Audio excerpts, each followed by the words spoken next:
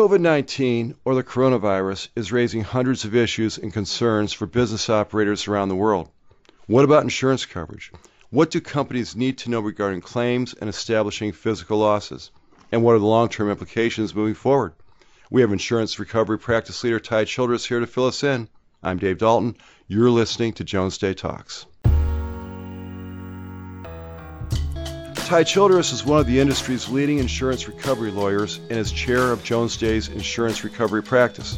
Ty has served as lead counsel for corporate policyholders in pursuing claims and litigation and has been involved in complex insurance coverage claims relating to a variety of matters, including major product liability claims, mass tort claims, and catastrophic property losses. Ty, thanks for being here. Hey, Ty, tell us what some of the issues are that your clients are most concerned with right now. What kind of questions are you getting from them?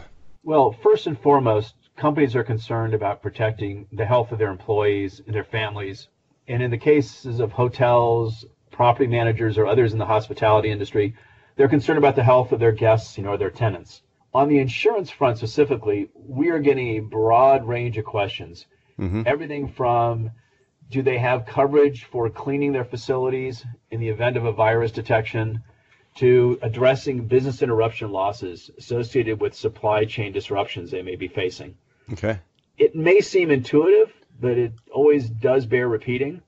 The scope of coverage can really vary dramatically depending on the policy language, and there's really no substitute for reviewing the actual policies themselves.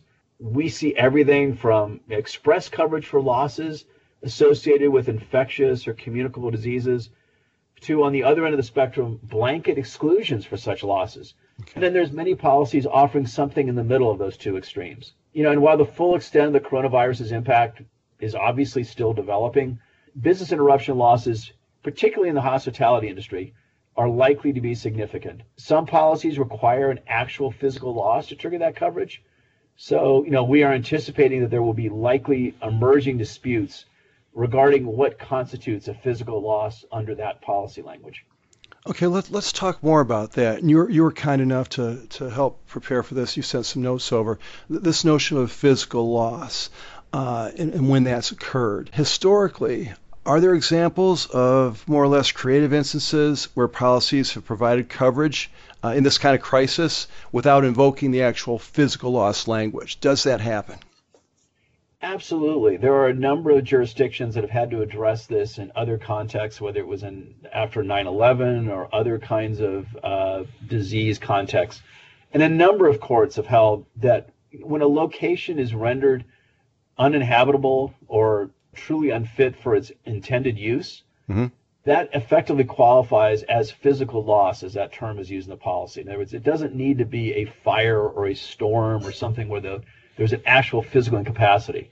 So where the property really is not being able to be used for its intended use, courts have said that can certainly be considered as qualifying for physical loss. Okay. Are there other ways or avenues to secure potential coverage for these types of losses beyond what you just mentioned? Sure. If we're sticking with the focus on business interruption, many policies do provide for civil authority type of coverage, which in essence allows you to recover losses if a governmental authority issues some kind of an order which impacts the ability for you to continue your operations. Quarantine type settings are one type of example where that coverage could be implicated. But again, go back to the specific language, the specific civil authority coverage that might be in a particular company's policy. Let's go back to the big picture for a second. And this is a kind of crisis that we've not seen in quite a while. Looking at your crystal ball for a second, what do you predict for the insurance industry? What kind of lasting effects might there be? Or is it too early to say or tell? Well, like everyone else, you listen to a lot of different stories from various experts, and I've heard stories from medical experts that are predicting that this virus could be around, for a sustained period of time and well over a year. If that is true, in addition to the accumulated losses that could occur over such an extended time period, companies will likely be renewing policies during that time period. Given most policies are on a one-year cycle, obviously, you may be in renewal periods during the middle of this setting.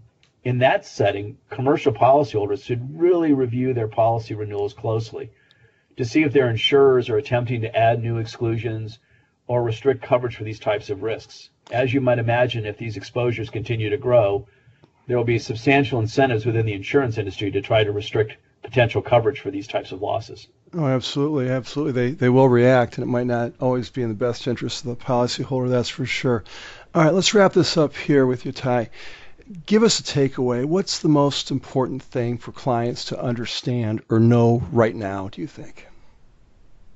Well, obviously, everyone's immediate and primary focus should be on the health and safety of their employees, their tenants, their guests, and their loved ones. And with that, of course, in context, corporate policyholders who do face potential liability based on their operations or loss exposures, again, based on the types of operations they may be conducting, should really review their policies carefully now to see what coverage they may have to address such exposures so that they're in a position to know as this develops, do they have insurance assets to match maybe some of their problems. They should also really consider engaging legal counsel now so they can protect those communications regarding the interplay of their potential liability or loss exposures and how that might mix with their potential insurance assets.